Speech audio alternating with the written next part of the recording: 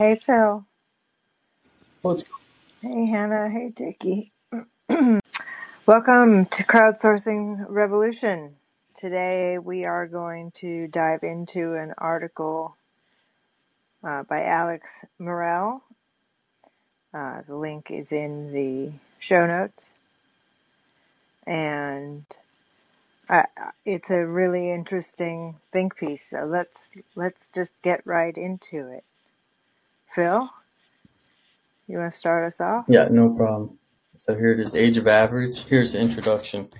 In the early 1990s, two Russian artists named Vitaly Komar and Alexander Melamed took the unusual step of hiring a market research firm. Their brief was simple: understand what Americans desire most in a work of art. Over 11 days, the researchers at Martilla and Kiley Inc. asked 1,001 U.S. citizens a series of survey questions. What's your favorite color? Do you prefer sharp angles or soft curves? Do you like smooth canvases or thick brushstrokes? Would you rather figures that are nude or clothed? Should they be at leisure or working, indoors or outside? And what kind of landscape? Komar and Melamed then set about painting a piece that reflected the results. The pair repeated this process in a number of countries, including Russia, China, France, and Kenya. Each piece in the series, titled People's Choice, was intended to be a unique collaboration with the people of a different country and culture, but it didn't quite go to plan. Describing the work in his book, Playing to the Gallery, the artist Grayson Perry said, "In nearly every country, all people really wanted was a landscape with a few figures around, animals in the foreground, mainly blue." So despite soliciting the opinions of over 11,000 people from 11 different countries, each of the paintings looked almost exactly the same. So then they have this grid of paintings. I guess this is like a 3x3 of some of the results, and see what they mean, but well, let's not get into analysis yet. All right, moving on. After completing the book, Komar quipped, "We have been traveling to different countries, engaging in dull negotiations with representatives of polling companies, raising money for further polls, receiving more or less the same results, and painting more or less the same blue landscapes. Looking for freedom, we found slavery." This, however, was the point. The art was not the paintings themselves, but the comment they made. We like to think that we are individuals, but we are much more alike than we wish to admit. 30 years after People's Choice, it seems the landscapes which Komar and Melamed painted have become the landscapes in which we live. This article argues that from film to fashion and architecture to advertising, creative fields have become dominated and defined by convention and cliché. Distinctiveness has died. In every field we look at, we find that everything looks the same. Welcome to the age of average. Let's dive in. Oh, that's a Okay. great introduction. Yeah, so now I'm I'm asking gonna people, but I'm gonna also invite if there's anybody that would like to join on the panel to read a section. We're reading the article that's in the show notes. So if you wanted to click on to it and participate, just go ahead and call in. But otherwise, we are going to dive in. You want me to take the next section, Phil, or you want to keep going? no, go for it. Thanks. Okay. Thank you for joining me. Interiors all look the same. In 2011, Laurel Schwartz was planning to redecorate her New York apartment when she began searching the internet for interior design inspiration. Before long, the designer had stumbled on the perfect research tool, Airbnb. From the comfort of her home, the app gave her a window into thousands of others. She could travel the world, view a few hundred rooms without leaving her chair. Schwartz began sharing images to her Tumblr, Modern Life Space. The blog became an ever-expanding gallery of interior design inspiration. But something wasn't right.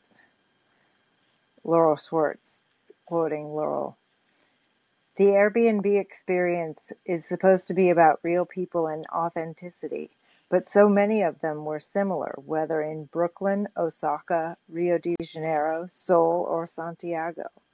Schultz had identified an Airbnb design aesthetic that had originally emerged and was quickly spreading through the platform's properties. White walls, raw wood, Nespresso machines, Eames chairs, bare brick, open shelving, Edison bulbs. The style combines the rough-hewn rawness of industrialism with the elegant minimalism of mid-century design.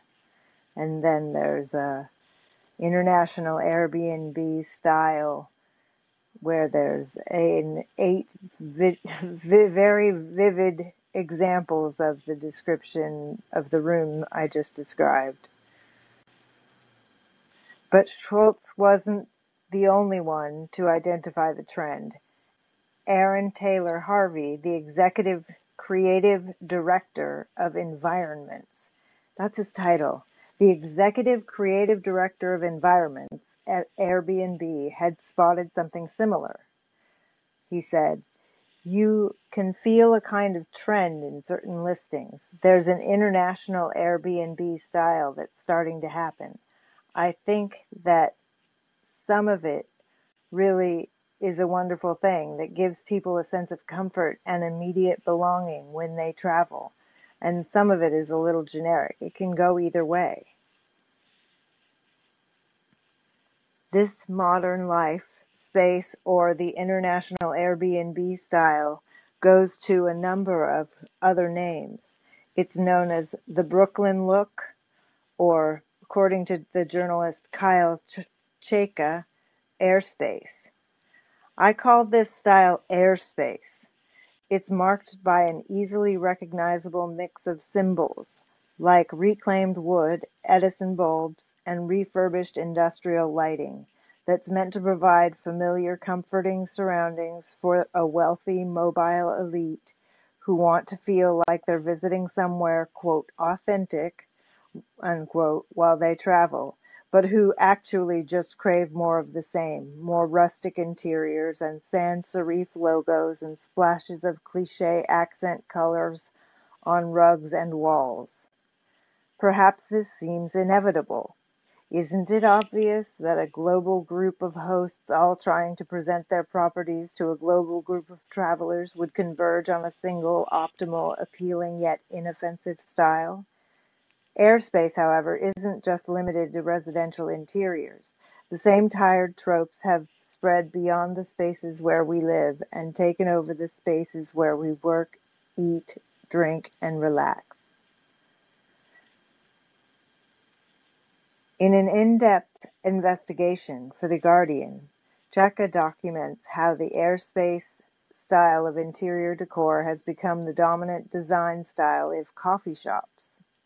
He said, "Go to Shoreditch Grind near the roundabout in the middle of London's hipster district. It's a coffee shop with rough-hewn wooden tables, plentiful sunlight from wide windows, and austere pendant lighting.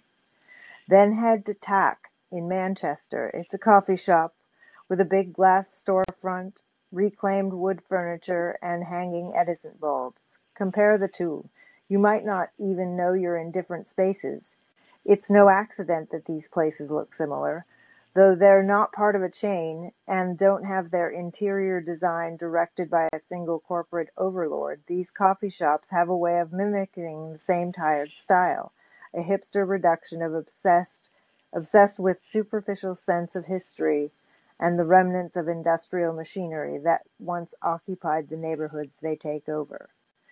And this isn't just a trend we see in British coffee culture. The same trend has been identified in cities from Bangkok to Beijing, from Seoul to San Francisco.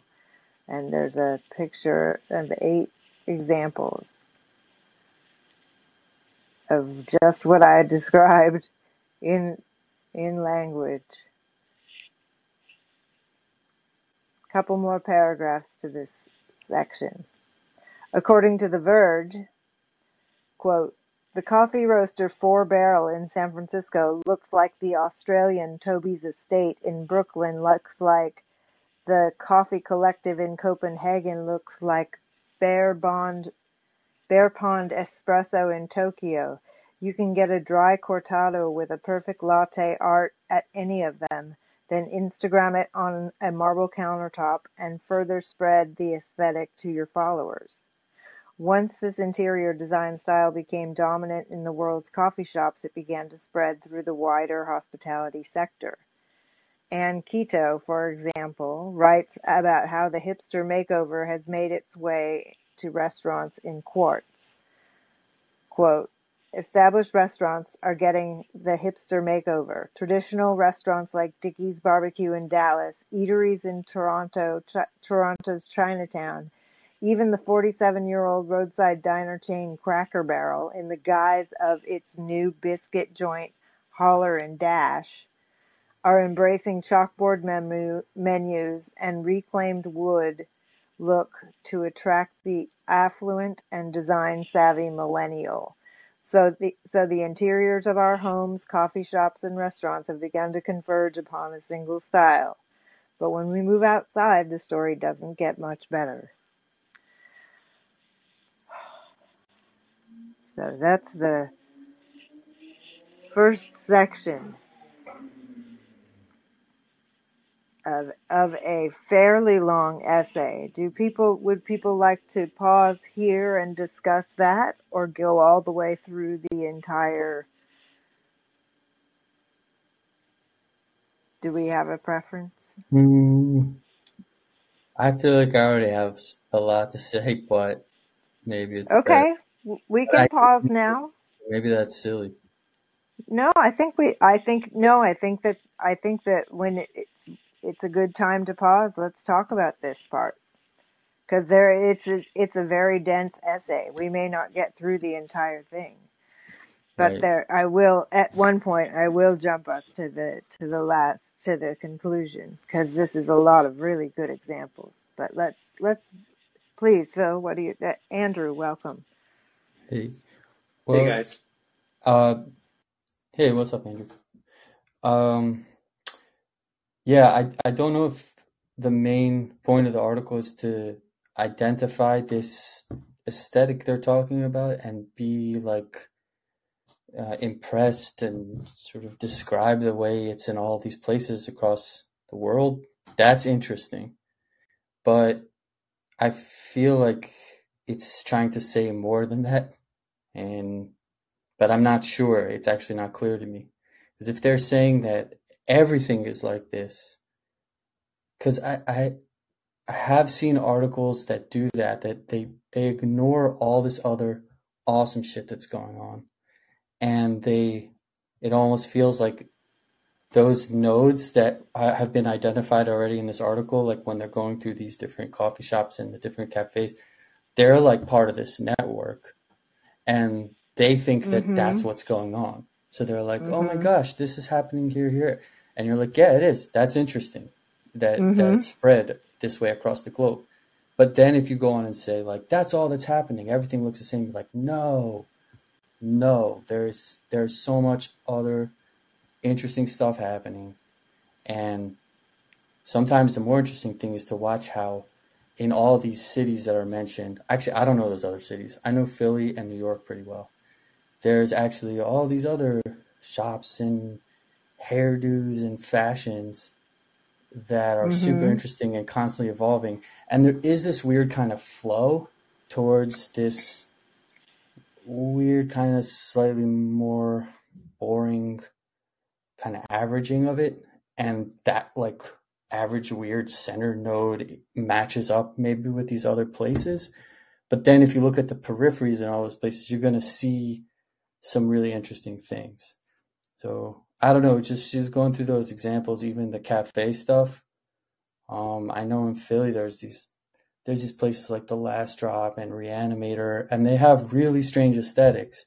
I think almost in some ways to people who are expecting to see some of the things that are described in this article, they would almost like offend them for it. They'd be like, oh, that's not the thing. Yeah, it's not the thing. It's a bunch of people kind of working out something else, you know? Yeah. Well, and I think it's part of the argument that he's working towards saying that we are converging to average, but maybe his final conclusion will be somewhere else.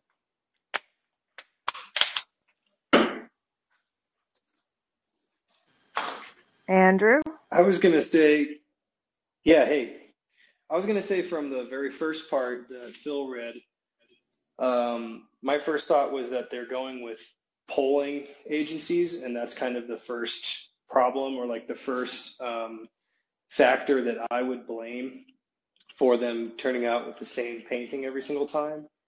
For a while, I was trying to lobby my city to get more bus routes through this one part of this industrial corridor south of Seattle, where there's actually a ton of people that need to take the bus through there, but there hasn't been a bus there in at least probably 12 years now.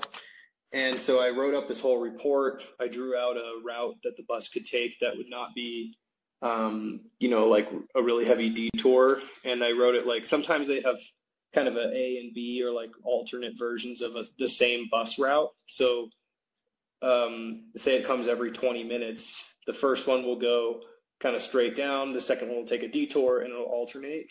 And so I tried to make it as easy as possible. And I showed that there's like dozens of businesses and all these little pockets of neighborhoods that could use the transportation. And they're like, well, we've already done the polling, and we didn't think that enough people were going to use it. And I'm like, well, okay, but you guys are doing the same lazy polling every time. You're not going to reach different communities than the ones you've already been reaching for several years. So just as far as the painting thing is concerned, that's would be like my first reaction. But I heavily agree with Phil. Like, I think a lot of people who might fully agree that like everything is turning in that hipster, reclaimed wood, industrial Edison bulb, which is totally true. I mean, there's all that kind of shit popping up. I think those type of people who would agree that that's everywhere are not necessarily getting into other neighborhoods with different, or countries, or different parts of different countries with different cultures, and kind of really traveling and not just kind of going the tourist route. And I think like another factor that I would blame this convergence on is the kind of monopolization of real estate, and the lack of investment into the real economy for quite some time now. I think that since you have a small pool of people investing into the real estate, and they even kind of mentioned it in the article, they said that the coffee shops are kind of incorporating a visual design that's from the industrial machinery that used to be in the neighborhoods they now occupy. That was, I think, a really great statement. But that's all I have for now. Brady?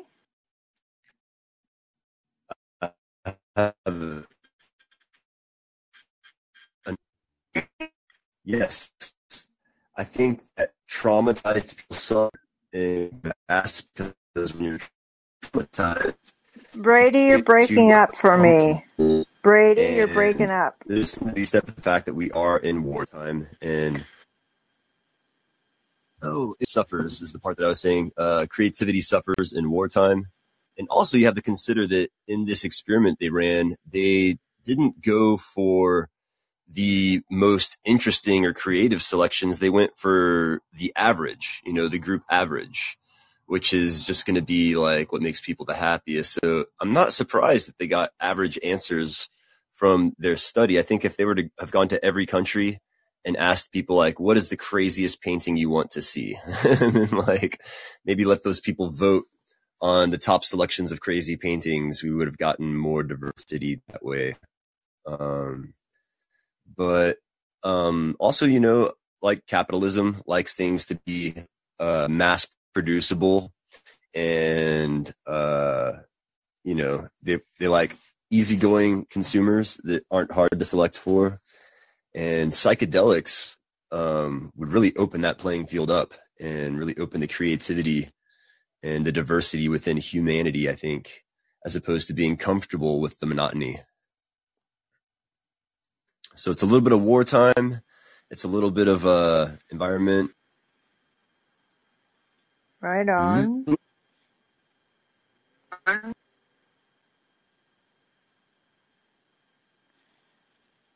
Is it me? No, he was breaking up a lot for me too.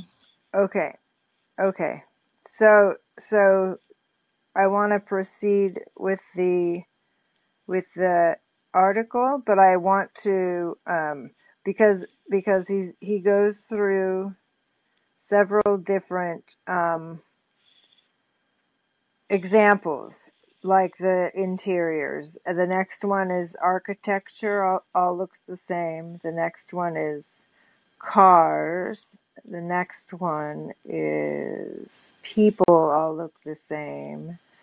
The next one is media, all look the same. And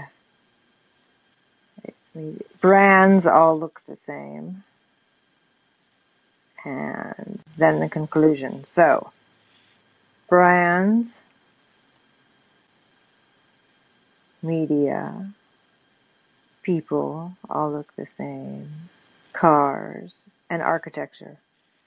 Does anyone have a preference? Because we don't need to do all of them. We could read, some of them.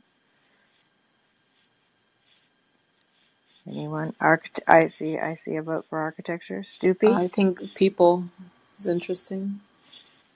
Okay. Anyone else? Okay. Okay, people. We've got 2 votes for people. We'll do people and then we'll do architecture. All right. Somebody want to read that one, or do you want me to? I'm happy to read a section. Awesome. Why don't you read the people section? Hold on, I'm scrolling down to it. Okay, here we go. Yeah.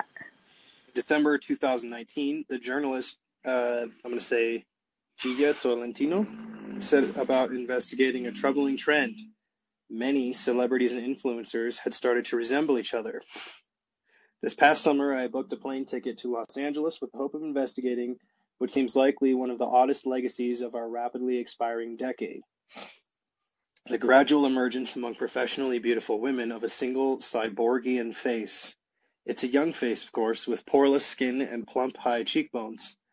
It has cat-like ears and long, cartoonish lashes. It has a small, neat nose, cat-like eyes, cat-like eyes. Not what? ears. That's what I said. Cat. You said. Oh, He whoops. said ears. eyes. He said Ears, ears. yeah. Oh, whoops. I wish. Okay, I wish my it was bad. cat like you. I'm painting the wrong picture. Okay, hold on. Let me back up. It has cat-like eyes and long, cartoonish lashes. It has a small, neat nose and full, lush lips. It looks at you coyly, but blankly, as if its owner has taken half a Klonopin and is considering asking you for a private jet ride to Coachella. The look that Tolentino is describing is the result of at least 3 conspiring trends.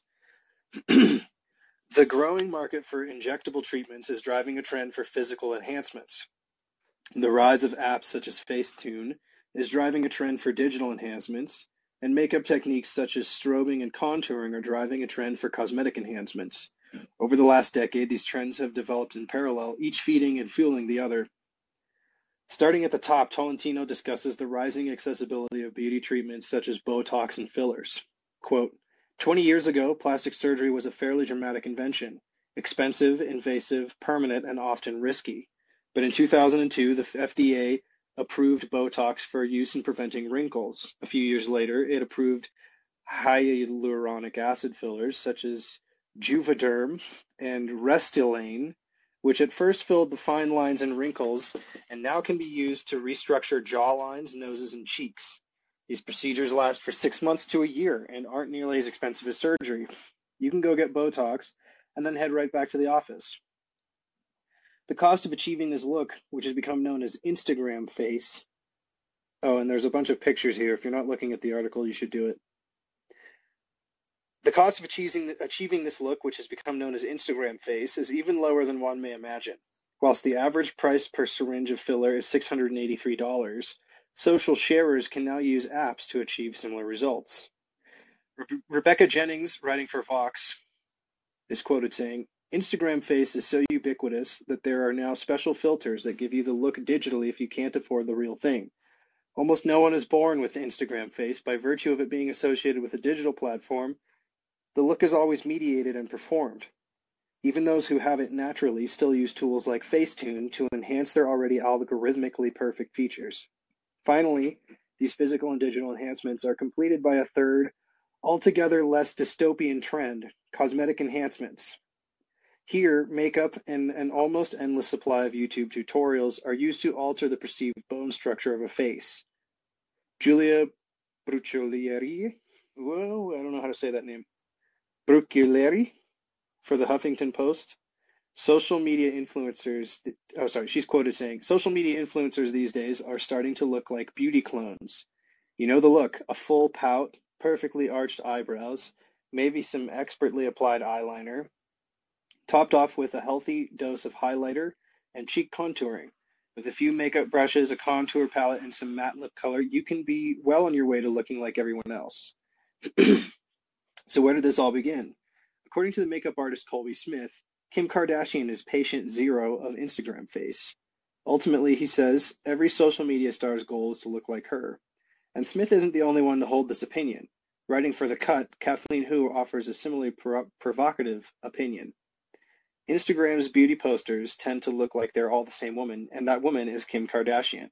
Thanks to hundreds of Get the Look tutorials, it's never been easier to strobe and contour your face or yourself into a facsimile of the star. So no wonder there's a cloning effect. This may seem like an exaggeration. There is, however, a truth at the center of the assertion. When the New Yorker interviewed Beverly Hills-based plastic surgeon Josh Diamond, he claimed around a full third of all his patients aspire to become a Kardashian doppelganger. I'd say about, and this is quoting the surgeon,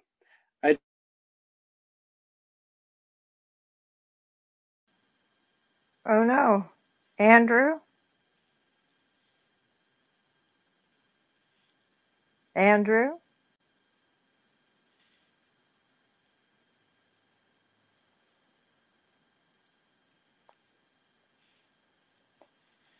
I'd say 30% of people come in bringing a photo of Kim or someone like Kim, and there's a handful of people, but she's at the very top of the list, and understandably so. And we haven't only started to look alike from the neck up. Dame Vivienne Westwood, the late fashion designer best known for bringing the countercultural punk scene onto the catwalk, comments on the way the clothing has started to conform.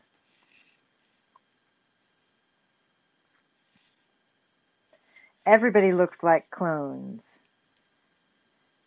And the only people you notice are my age. I don't notice anybody unless they look great, and every now and again they do, and they are usually 70. We are so conformist. Nobody is thinking. We are all sucking up stuff. We have all been trained to be consumers, and we're all consuming far too much. I'm a fashion designer, and people think, what do I know? But I'm talking about all this disposable crap.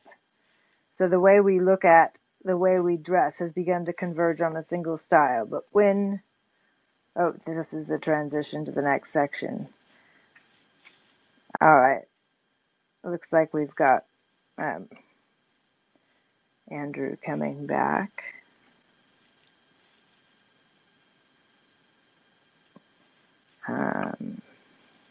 Welcome back, Hey, Andrew. can you hear me? Sorry. Yep. Oh, sorry about that. I don't know where you finished, but I finished the section. Oh, okay. Yeah, I also finished the section. Sorry, I figured. Well, okay. It didn't. It just stopped like a paragraph early. So let's go to the good. architecture section. Do you want to continue reading, or shall I, or Stoopy or Phil? Up to you guys. I could do this one since Okay. I've done one yet. Okay, architecture, right? Yeah, architecture. All right, architecture all looks the same. The anthropologist Marc Augé coined the term non-place to describe built environments that are defined by their transience and anonymity.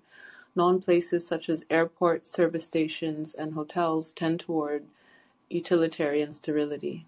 They prioritize function and efficiency over a softer sense of human expression and social connection. In 1995, the professor of architecture and urban design at Harvard University, Rem Koolhaas, published an essay titled The Generic City. Is the contemporary city like the contemporary airport all the same? Is it possible to theorize this convergence? And if so, to what ultimate configuration is it aspiring? Convergence is possible only at the price of shedding identity. That is usually seen as a loss, but at the scale at which it occurs, it must mean something. What are the disadvantages of identity, and conversely, what are the advantages of blankness? What if the seemingly accidental and usually regretted homogenization was an international process, a conscious movement away from difference toward similarity? That opening question takes Auger's idea of the sterile non-place and applies it to the city as a whole. Koolhaas, in effect, is arguing that soulless is becoming the default design direction of all urban architecture. And they have a panel here of 8 cities. I cannot identify most of them, except maybe Seattle, and I think Toronto. And it's called the Generic City. It's sort of waterfront high-rises. All right. Almost 30 years after the publication of The Generic City, I think it's clear Koolhaas's fears were well-founded. Architectures march towards blank homogeneity is perhaps most obvious in the quick-build, low-cost apartment blocks that have rapidly spread across the United States. Justin Fox, writing for Bloomberg, is quoted, "Cheap stick framing has led to a proliferation of blocky, forgettable mid-rises. These buildings are in almost every U.S. city. They range from 3 to 7 stories tall and can stretch for blocks. They are usually full of rental apartments, but they can also house college dorms, condominiums, hotels, or assisted living facilities. Close to city centers, they tend towards a blocky, often colorful modernism. Out in the suburbs, their architecture is more likely to feature peaked roofs and historical motifs. Their outer walls are covered with fiber, cement, metal, stucco, or bricks. This architectural style, characterized by boxy forms and unconvincing cladding, goes by names such as fast casual architecture and McUrbanism. But perhaps most commonly, these buildings are known as 5/1s. When Justin Fox drove across the U.S., he realized that they were not specific to one city or state. They were everywhere, and they were proliferating. In 2017, 187,000 new housing units were completed in buildings of 50 units or more in the U.S., the most since the Census Bureau started keeping track in 1972. By my informal massaging of the data, well over half of those were in blocky mid-rises. But why is this the case? Why are the majority of large American buildings succumbing to the same style? Kobe Lefkowitz offers 4 reasons in his essay, Why Everywhere Looks the Same. First, unlike in the early 20th century, developers are increasingly constrained by building codes. Second, rapidly rising land costs cause developers to pack as many properties as possible into every site. Third, the rising barriers to entry have caused the industry to consolidate. And fourth, developers seek to reduce their cost by reusing the same plans across multiple sites. It would be disappointing enough to fail in gracing a land as physically beautiful as the U.S. with the built companions it deserves, but it's downright shameful that we deprive ourselves of living in interesting, meaningful, and wonderful places, given the thousands of precedents for inspiration worldwide, and many hundreds within our borders. Instead, we've copied and pasted our society from the most anodyne, the most boring, and the most bleh. We've all seen them. Covered with fiber cement, stucco, and bricks or brick-like material, they've shown up all over the country, indifferent to their surroundings, spreading like a non-native species. And there's a panel of what looks like townhomes or condos that are identical. And it says America's 5/1 architecture. Cities once felt rooted in time and place, the Victorian grandeur of London, the Art Deco glamour of New York, the neon modernity of Tokyo. But with anodyne architecture spreading across the United States, cities are beginning to lose their contextual identities. They're all starting to look the same. Institutional developers march forward, ignorant of what makes Portland, Maine, different from Portland, Oregon, or Philadelphia from Kansas City. Unique local traditions, completely different climates. Ha, the joke's on us. A box fits just as well in any of these places. I don't know who that's quoting, but it's a quote. And it isn't just the design of our residential buildings, but our professional ones as well. In an article for Grist, Heather Smith describes the homogeneity of the office parks she'd passed by on the way to her mother's place of work, and how present-day Silicon Valley feels so similar. All the offices and factories along the way to my mom's office were smaller versions of the same thing, set back from the road, behind deep rectangles of rolling green lawn, no sidewalks. Sometimes clusters of begonias added accent marks, or regimented little bushes pruned into spheres or squares. Smith continues, I thought about this recently when I went driving through Silicon Valley, because I was surprised at how similar it was to the neighborhoods that I had grown up in. Not that it was an exact replica, but the architecture was the same low-slung buildings set back from the street by parking lots, each complex in its own self-contained bubble, separated from the road by a row of trees. So the places where we live and work have begun to converge upon a single style, but we're also seeing the same trend occur in the way we travel between them. That's that. Great, thank you. So we've got is everybody gonna get a thumbs up to continue on the car design? Are we interested in car design? I'm seeing a thumbs. Andrew? I'm down to move on or to talk, but I actually wanted to hear Doopy's thoughts on the why people look the same, partly because that was one you Let's voted for, and pause. also because Yeah. Stoopy, you've made some really interesting comments before about the obsession with physical enhancements. Oh my God, yeah. Where do we start?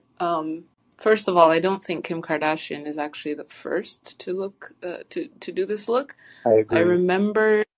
I remember noticing the Bratz dolls at Target. They were having, like, this was in the early 2000s. I work sort of with kids stuff and games and stuff, so I do always kind of look in the toy section when I'm in these kind of stores. And I at the time I was kind of interested in packaging, like, oh, how are boys' toys and girls' toys packaged, and how are things evolving? And I remember noticing the Bratz dolls overtaking the Barbies, and I remember thinking, this is strange. They're kind of like sexy children, like they look like, not baby dolls, but they look very young, but then they have all this makeup on, and they have these oversized eyes and really plump lips, and I was just like, wait, is this supposed to be like a kid, or is it supposed to be sexy? Because I'm confused, and it's kind of creeping me out. And then I noticed, Kim Kardashian getting really popular around the same time, and she had that same look. And long story short, I'm grossed out all the time. And I do think there's something going on. I think it's intentional. I think it is to sell fillers and all sorts of plastic surgery. But yeah, I think it's a sort of like purposeful body dysmorphia that's being imposed on little girls, starting at age 6, 7.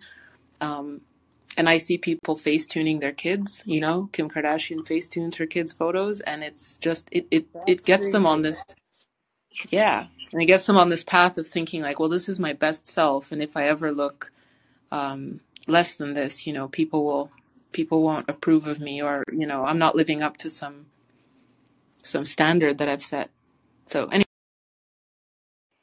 Well, I think that it's the model has changed, but I think there's just as much pressure when I was coming up, and everybody had to be a fucking stick. Kate Moss was like the shit. Everybody had to be super skinny. It was like the heroin chic thing. Everybody had to be like if you were built like me in the 80s, it was not to the advantage of your self-esteem. I was built for the 1950s, thank you very much. like a woman should be. And curves were not a thing that were cool in high school. When I was in high school, I don't even know when the big ass thing happened, because I was probably in my early married phase when that happened. But I mean, it's bonkers to me that this is, people can just go to much more extremes and have much. I mean, I had to read a magazine, watch Lifestyles of the Rich and Famous, movies. I mean, there's limited amount of exposure to the popular culture, to the movie stars, to the famous people, for whatever reason they're famous. Now you have like 24/7 access to them, right?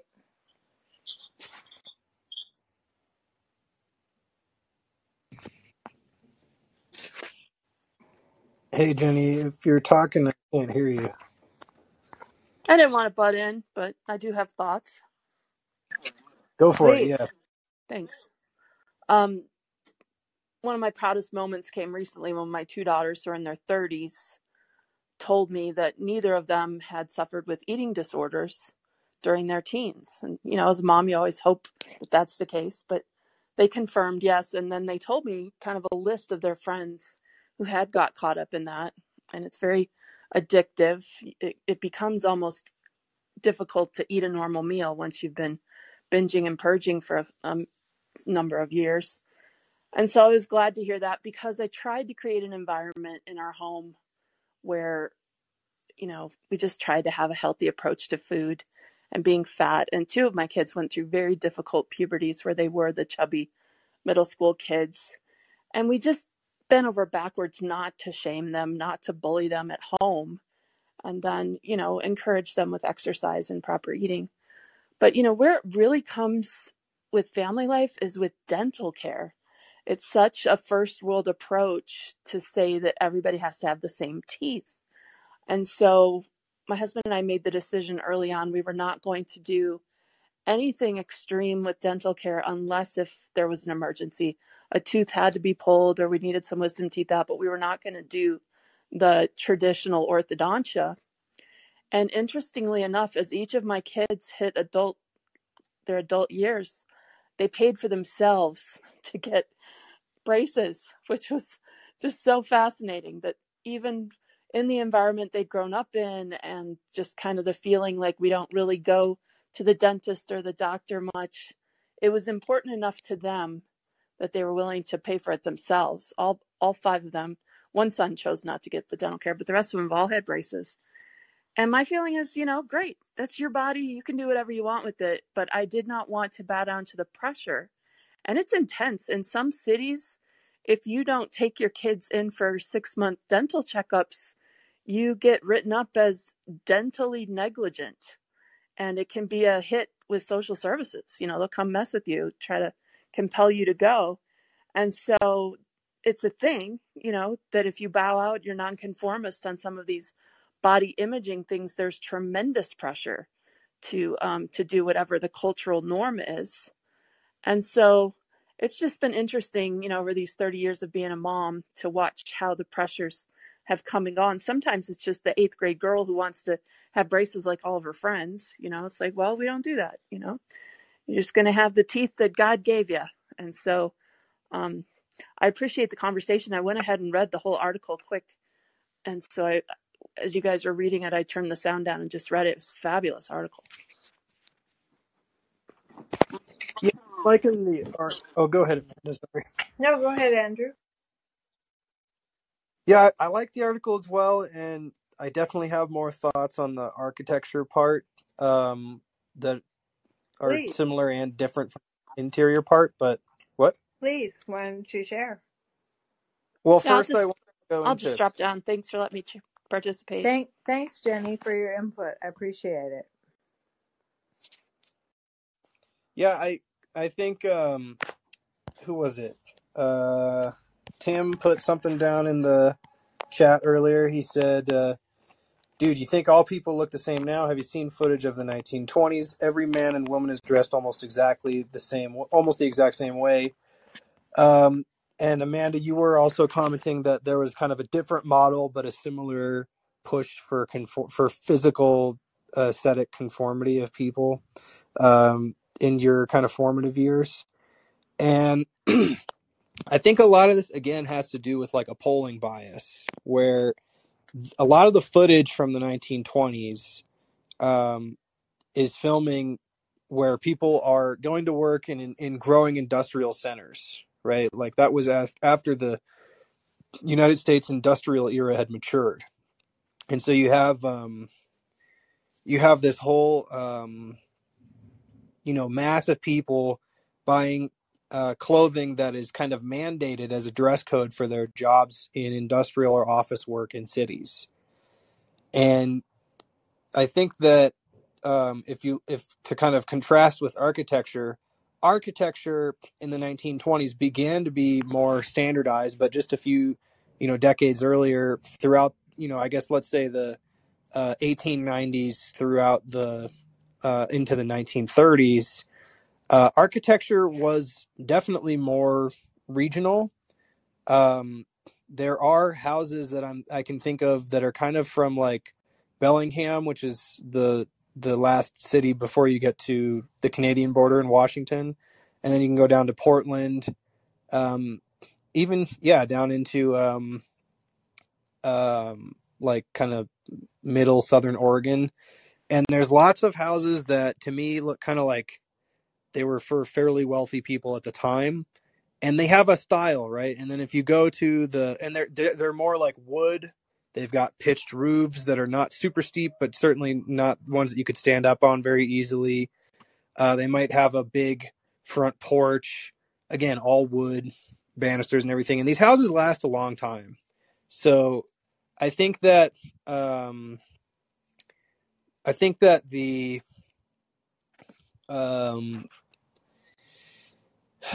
I don't know, like the building code argument is compelling.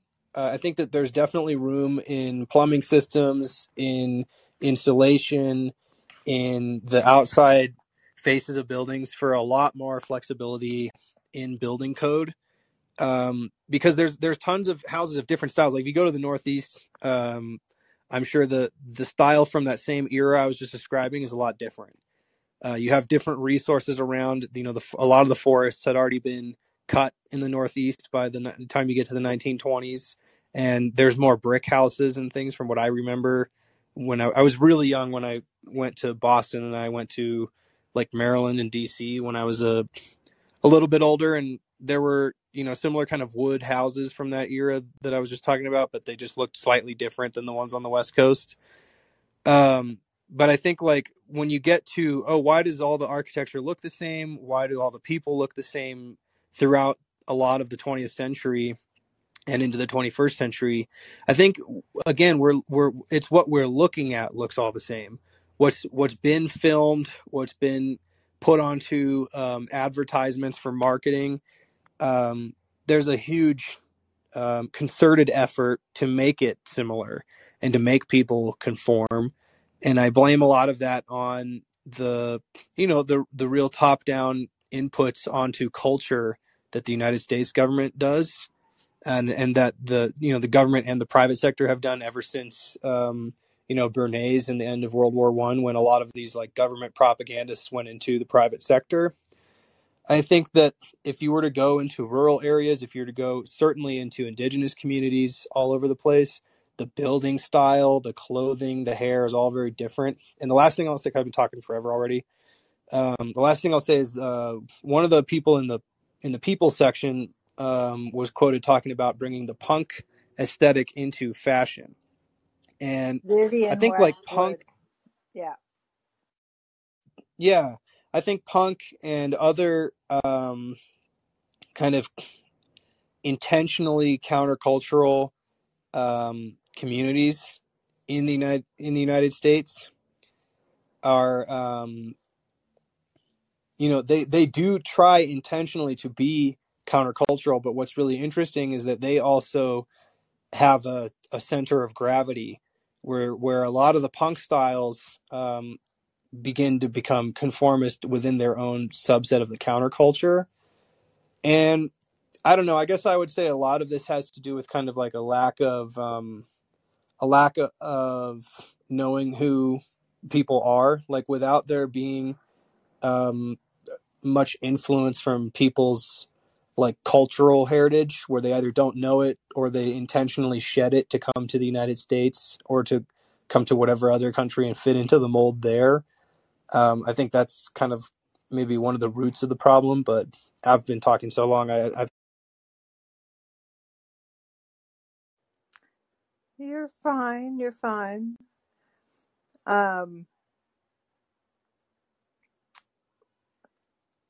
Well, we've got brands still, media, and cars.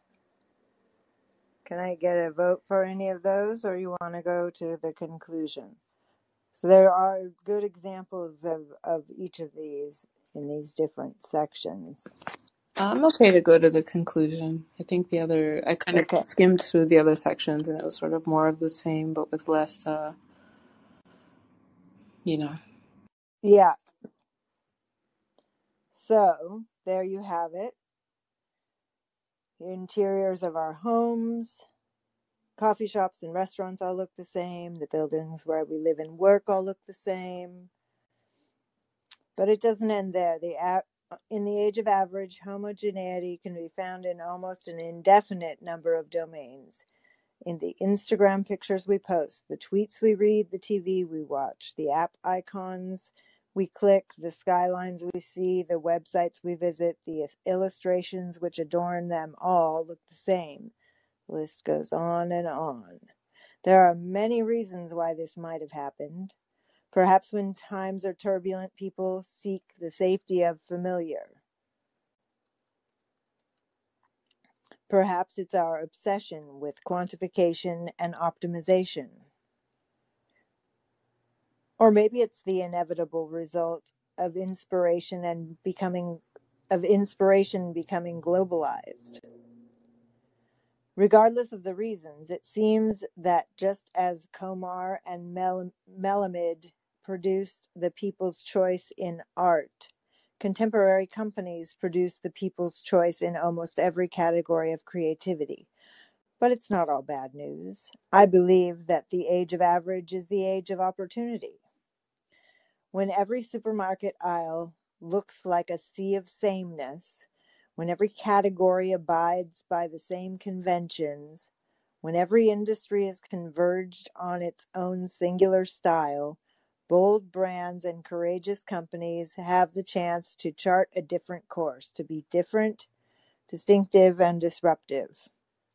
So this is your call to arms, whether you're in film or fashion, media or marketing, architecture, automotive, or advertising, it doesn't matter. Our visual culture is flatlining, and the only cure is creativity. It's time to cast aside conformity, and it's time to exorcise the expected. It's time to decline the indistinguishable. For years, the world has been moving in the same stylistic direction, and it's time we reintroduced some originality. Or as the ad agency BBH says, when the world zigs, zag.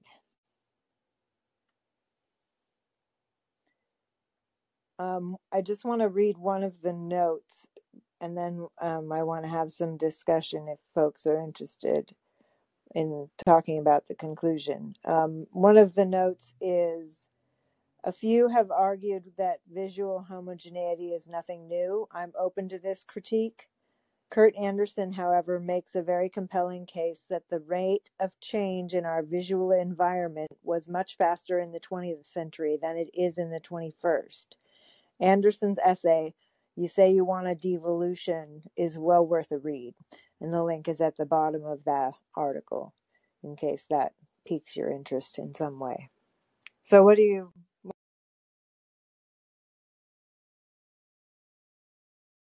That was the rate of change in our visual environment.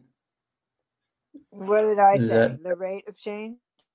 No, I'm asking. Let me find it. Sorry, I'm not. yeah, he said rate of change. Great. Yeah. Rate of change, yeah. That kind of stuff is always interesting when you're dealing with a big shift during a period of time because, the rate of change, it's like, when you have some kind of revolution, that's the rate of change. And I don't know how to quantify something like that. It could really be some kind of like image statistics, and that's just fine. But I do want to point out that when you take it the next layer, which is always trickier of the actual perception, you need a model for how we react to our visual environment, and that's that's a hairy step. I don't know if I'm being clear. There is an analogy here, and people talk about measures of brightness. There's like a logarithm. If you measure the number of lumens on a screen, but then actually pay attention to like a psychophysics experiment when you ask people to perceive brightness, you have to, it's not linear. You have to put an extra function in there. And I'm just saying that when someone says something like the rate of change in a century was greater, it's just interesting to note that doesn't mean that the sort of psychological shock happened when the rate of change was highest necessarily. Just something to keep in mind. It's kind of a dizzying set of things to hold in mind. Yeah, well, the way I understood it, so the notes here, it says the writer is. Oh, go ahead, Amanda. Oh, sorry. I was just gonna make it. So the rate of change in the visual environment was much faster in the 20th century than it is in the 21st. The rate of change in our visual environment is faster in the 20th century than in the 21st. But I don't know. I'd have to read the essay to know. that makes sense, right? Like it's sort of the speed of distribution of images, right? Like in the 20th century, it was probably print, right? And that's a slower speed of distribution than something like the internet. Hey, North.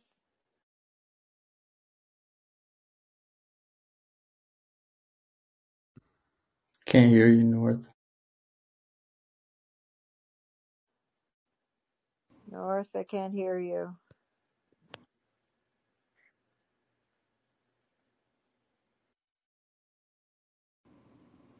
Yeah, I think he has to call back in or restart the app.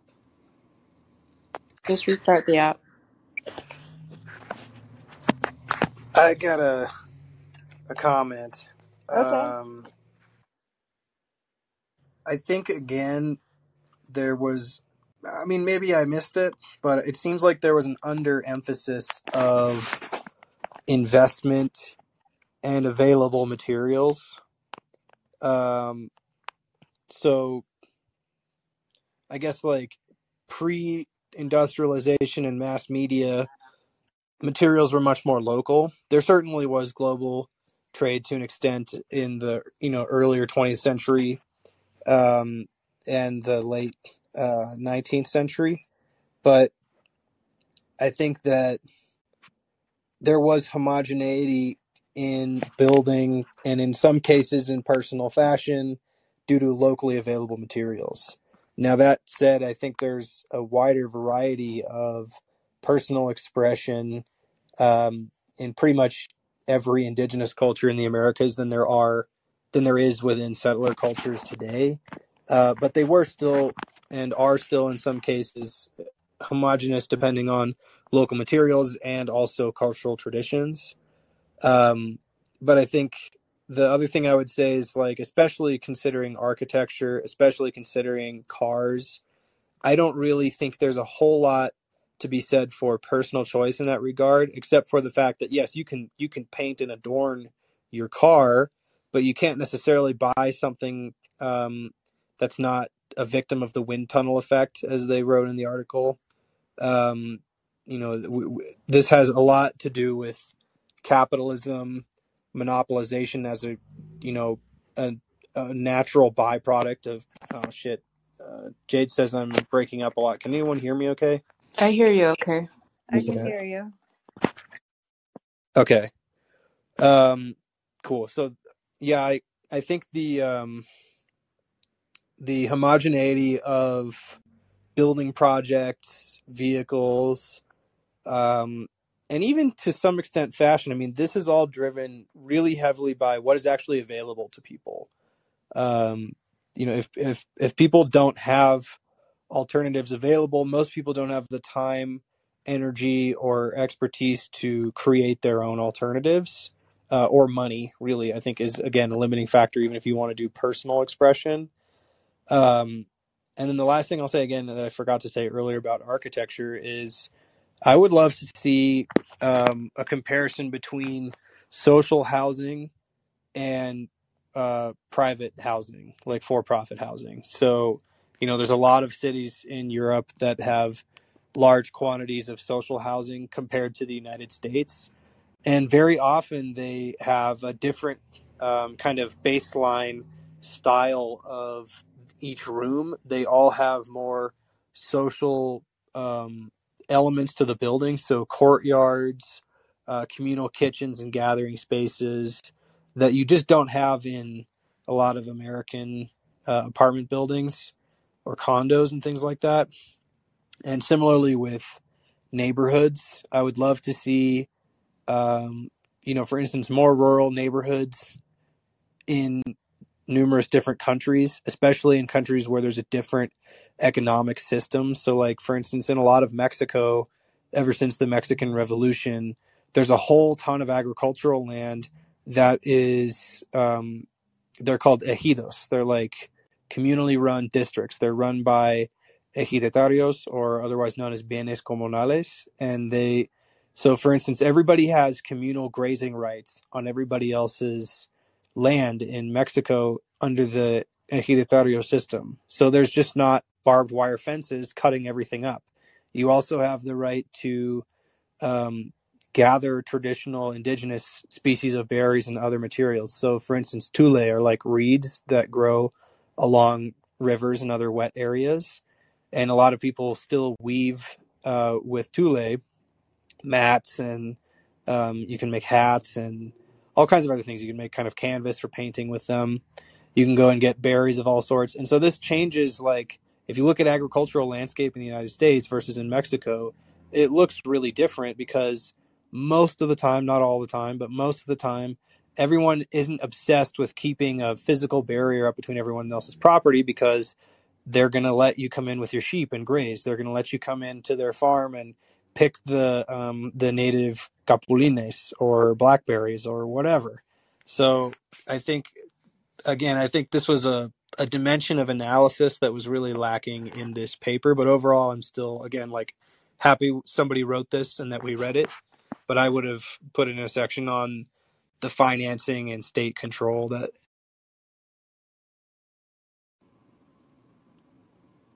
Yeah, I think that's a really good point. I had that note too, that centralized sort of manufacturing and centralized planning and all that stuff also has an impact. And I wanted to add, like, there was something that made me think of like World War II when they bombed certain cities, right? Like in England and Germany and France and stuff. Like, when you kind of look at the architecture of cities that took hundreds of years to build, and then you look at like everything that was rebuilt after World War II, and you just see this like really distinctive soullessness in the new architecture, and like it kind of reflects what happened there, like that something was wiped out and that sort of nothing took its place. Like, it's sort of blank, and it is probably because of financing. Like, back in the day, I guess it was like kings or aristocrats or whatever who financed the buildings of a lot of these really nice buildings in Europe. And then when after World War II, it was just whatever, loans and shit like that.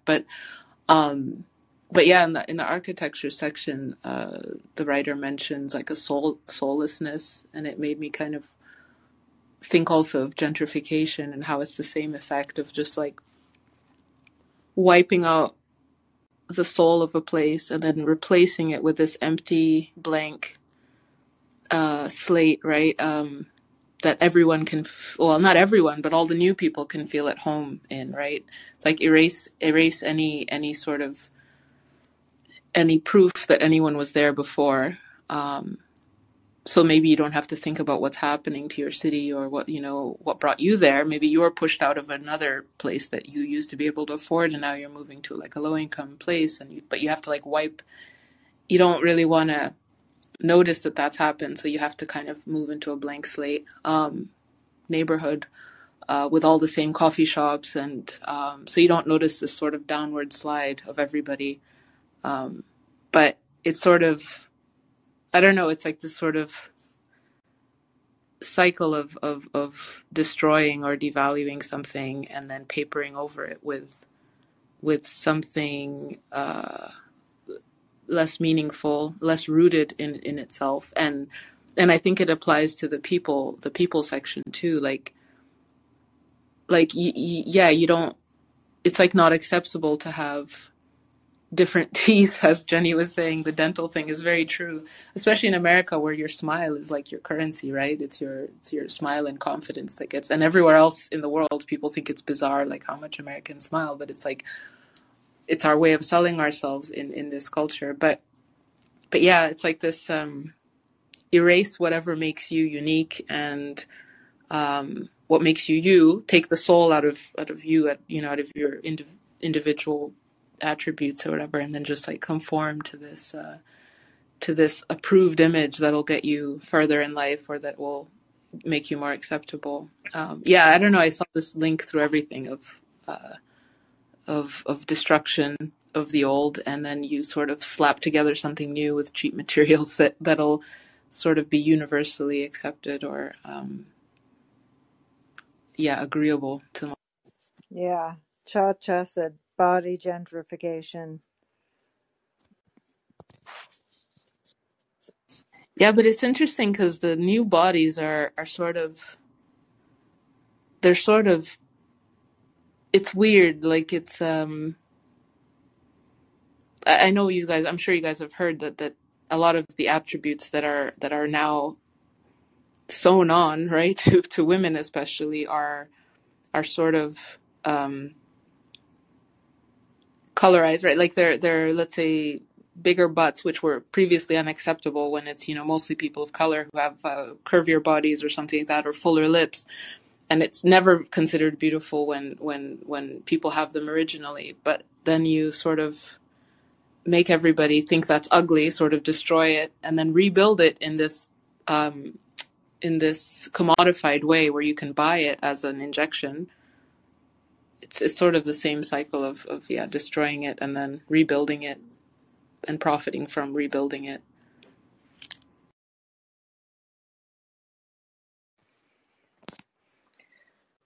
Yeah, for sure. That's one way to. I think there's also. I think that part of why I appreciate these kinds of analyses and conversations is because everybody has an idea of what things should look like, right? But if we're all, like Andrew was saying, if we're all just drawing from the same set of things, if you the section on brands kind of goes more into that, like there's certain part of it is there's certain colors every year, there's a certain combination of like eggplant and mustard yellow from that I remember from French Connection when I was in the 80s. It was You're like talking like furniture and carpets? Clothes, but yeah, furniture and carpets too, like the avocado for refrigerator in Yeah. the US, Now that's cool and vintage. Yeah, right. Or the like red orange color, that everything was for a while. Part of that is manufacturing, right? There's no reason our TVs the plastic part has to be black. It just is. There's no reason the coffee makers has to be black or steel or whatever. It just is. You can make it any color you want it. It's plastic. It's the joy of plastic. But everybody wants the same. I don't think that's true though. But I think with fashion, it's been interesting. I definitely see this like faster rate of turnover. And I think something interesting started happening, which was like the turnover was so fast in fashion that you're almost never out of style, right? It used to be that style maybe was decades long. So, oh my God, someone could wear something that looks so. If someone was wearing like acid wash jeans in the 90s, they look, oh my God, you look so 80s, right? Or if they're wearing, bell bottoms in the 80s, it's like, oh, you look so 70s, Right. whatever. So it was like there's this sort of time period where you could look very out of style. But I noticed in the late 90s and early 2000s, like the cycles became so short. You could just hang on to what you had and it would come back in style. And I kind of wonder if that's not why the fashion industry is collapsing, on top of, production being so cheap and all this fast fashion stuff destroying it. I think there's also been this like, if the cycle gets so short, you can't do the same sort of psychological tricks on people to make them change their wardrobe. Right. Totally true. Totally true. Part of it is the influence of fast fashion and the number of seasons, because that's how retail clothing stores, at least before fast fashion, before this century, you had your fall, you had your winter, your spring, but then like they added in, you had your cruise season, and then you had your like in the springtime you had your like Easter before you actually got spring. So they kept adding them. Wait, when you And say cruise, when you cruise, say cruise, like a Sunday drive or something? no, like cruise on the ocean, Oh, okay. like resort wear. So there's like spring break is a season now. Every week was a season. So you're right, Stoopy, totally, because they had to lap themselves to make enough money because there were too many. Right? You couldn't say that you can't wear that. That's last year's. That's so last year. Oh my God, that doesn't happen. I completely concur. Mm-hmm. And Johnny says now he sees a lot of teenagers wearing pajama pants and Croc shoes, which is like the collapse of fashion, right? Utter destruction of fashion. Yeah. End stage capitalism. That's so many people in my neighborhood in Mexico are like, something I really appreciate here actually is that a lot of people, like the vast majority of people, are not in a super big hurry walking anywhere. And so I kind of am, and so I find myself being like at opposition to the flow of crowds, but at the same time I actually kind of appreciate that people aren't like stressed about getting everywhere immediately. And definitely a lot of people who I see, like if I usually take my dogs out in the morning for a quick walk and like just pee and poop, and then another one in the afternoon that's like a little longer. And usually when I'm in that kind of afternoon walk, anyone else I see walking around going to like a corner store with their dogs is wearing really cozy pajamas and like sandals of some kind, often Crocs. And I never think of it as like, I don't care about fashion at all. I think of it as like, I don't work today, or I don't have a job right now, and I don't have anywhere to be, and fuck everyone else. I'm going to just be comfortable.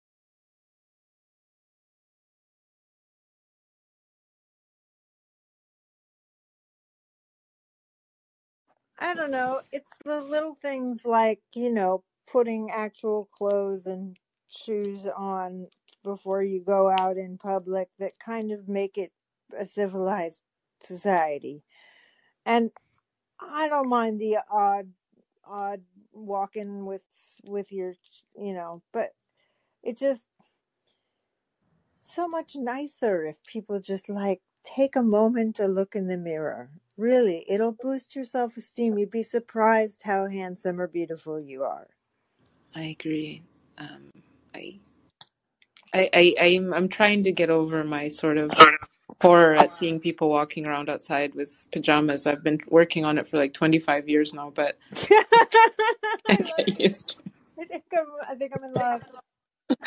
Yeah, I'm very like, I'm not super, super dressy, but I often feel I'm very self-conscious of like fitting in because just I moved around too much all my life. So I'm always like trying to fit in, but there are places you go where you're always overdressed, you know, because everyone is so dressed down and it's normal. And I just wish maybe instead of, you know, people having to dress like this or like that, like I don't like being thought of as posh because I'm walking around, you know, Montreal with you know, not Crocs with, or they don't wear Crocs there, but you know, something dressier. Like it was very casual in Montreal. I was surprised, but I was so self-conscious about looking uppity or posh or something. And I just wish like we could, maybe people can just dress how they want and we just stop labeling somebody sloppy or posh or, you know, that's just what they like to wear, and it doesn't mean you can't be friends or that they look down on you or that they are whatever, not making an effort or whatever. They're just comfortable in whatever they're wearing. Like I think that's much easier than trying to conform in any ways, just trying to accept each other. Yeah, I like that. I was going to say, though, about the put on some real, quote unquote, real clothes before you go out the door. For me, I always have to put on like non-pajama stuff early in the day, solely because, especially the last couple of years, I work from home. And so if I keep pajamas on and like don't make my bed and brush my teeth and shit and shower in the morning, I'll fucking fall asleep again like at my computer midday and not get anything done. So it's like kind of more of just a routine thing for me so I don't ruin my day. But my wife is also like much more into you know, dressing well than I am. I'm more like dressed functionally, especially because for years, like most of my life, I was riding my bicycle everywhere for commuting. So if I was not wearing like really sturdy pants or shorts and shoes and stuff and like had good layers for temperature changes, that was just not good for, you know, I would wear through my clothes or get really cold or too hot and not be able to kind Well, of. and I mean, no offense, but men are kind of, I mean, to be gendered about it, men do have like a less options, fewer large, smaller range of options. I'll get the words out. A smaller range of options to choose from than women. And I feel like, at least in this culture, and this is entirely possibly, well, it is my own perception because it is mine, right? But I feel like women are held to a higher standard of like healthy fitness looking, and maybe it's just me, but it feels like it's like a higher pressure on women to actually, like, men can just be, I'm just rugged doing my stuff, but Oh yeah, women, I think you're right. I think what's interesting is like the Seattle or like PNW fashion is actually kind of not that so much. Like the kind of standard fashion for women in the Northwest that seems like totally acceptable is like t-shirt, yoga pants or jeans, whatever kind of boots that you want. They could be really comfy or kind of more rugged, and then like flannel and rain jacket. And I think again that has more to do with like the literal weather there than it does like too much else, because I definitely see like downtown in Seattle a lot of women and men dressed up like much more fancy, and I view that as like maybe a dress code or a social convention at their work that's compelling them to do that more so than like they have decided that they want to look really good all the time. Yeah, I could see that. Yeah. That's what Casual Friday wants you to believe. But it's selling something, right? Like it's communicating something. I think that's why it's so important to people, right? Like I would imagine that, you know, your wife grew up in Mexico, right, Andrew? Yeah. Yeah, so there's this, I guess the societal pressure there is to look, you know,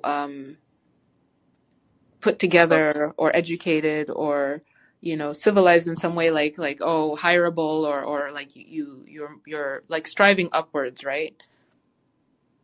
For sure. Like everyone's hair is like well managed, men as well. You know, the styling, you know, frequent haircuts and you know, liberal use of gel in men is definitely more in Mexico. And what's funny that's interesting is also like in the Southwest US that used to be Mexico, that's the same there, even outside of like Mexican communities. Like my mom has a twin sister, and so that she has two sons that are my cousins, and they live in Southern California, and they've both until recently, now they both grow their hair way the fuck out, and I love it. But until more recently, they were also using a lot of gel, like in high school and college, because that's just kind of the culture. But what you were saying though, I think is right. Like everyone smells good in Mexico, and everybody, like, you almost never run into someone with like bad BO ever. Like way less in Mexico than the U.S. And everyone's hair is looking good. Like sometimes I'm actually shocked if I look at a woman's hair and I'm like, there's literally not even one that's out of place. Not even one. I would never put that much Right. effort in. But if Even you, if feeling. yeah, because where you grew up, putting that much effort in made you look lame, right? Made you look like you're striving or you're, you know, you're whatever, preppy or, you know, like it had a different meaning probably, depending on which class you're in or, you know, if you're Well, I went private to, school. yeah, my parents kept me in Catholic school for a lot of years, and I definitely was on the lower economic strata of all of those schools. So there were definitely a lot of people who, you know, in that weird closed social environment seemed like they were very popular and put a ton of effort in and money into their outfits and their hair and everything and makeup. Mm-hmm.